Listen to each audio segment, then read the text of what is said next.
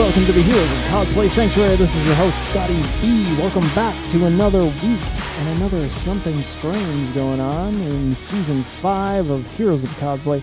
We have another theme this week. We're talking about cosplay and nostalgia. Today, we're talking about cosplayable characters, and really that every cosplay kind of has a shelf life, right? There are, of course, just the iconic cosplays. There's Superman and Batman and Wonder Woman and Captain America and Spider-Man.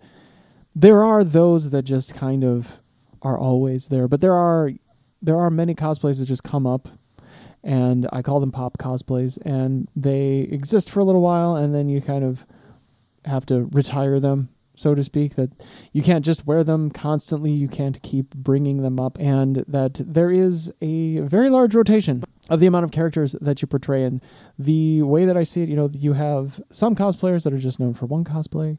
You have some cosplayers that switch them up or make it about the process of creating the next cosplay. Usually those are people with their own shop or their own we make things for other people, or they're selling themselves as a brand and they're going from place to place and they're judging and they have their booth and they make their and I think there's also a perception that everybody who is a cosplayer at a convention makes millions of dollars or something like that, and it's just not the case.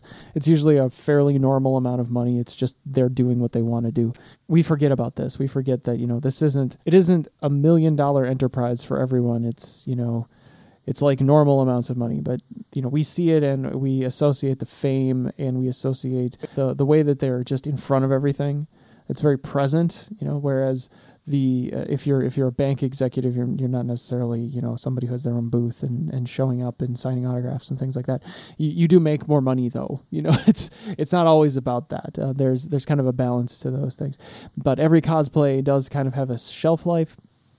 And sometimes even the main character, like if you're going after a popular series or a popular show, sometimes it's not always the main characters in those shows that are cosplayable. Sometimes those aren't the ones that have the most impact visually or just with the story or with the genre. There are other characters inside of the fandom that people tend to gravitate towards, and they're not necessarily designed to be the main character. And I always do find it to be an interesting thing that when you're going through a fandom, whether it's Dragon Ball Z or another anime, or if it is a new TV series, or if it is a movie, that the character that everybody portrays isn't necessarily just the main antagonist or protagonist. Sometimes it's like someone who really didn't have a lot of screen time at all or was only involved in one or two episodes. And I see that happening.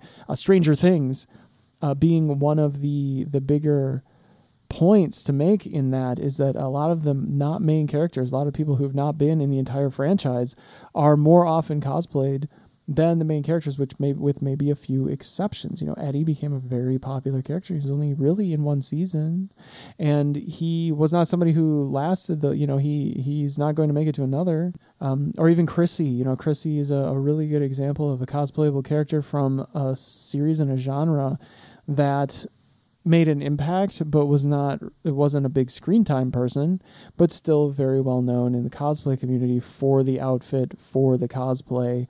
Everybody's familiar with the character. And oftentimes it does seem to be that.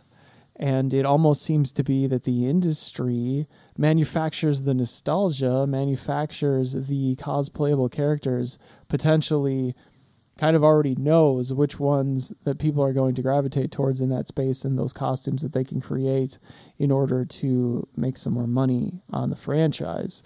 I'm just saying, these things are usually thought about when it comes up, at least in most big companies, they will be.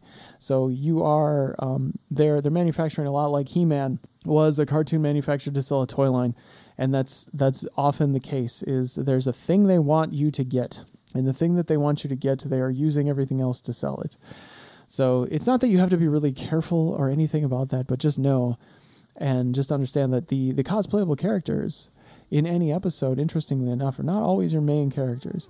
You may really love the main character, but that might not always be the one that you cosplay in any given situation. So we are going to start there with just a real light easing into the week here on Heroes of Cosplay. Thanks so much for being here today, folks. And we will see you again tomorrow with a little bit more on nostalgia and cosplay. Bye-bye, everybody.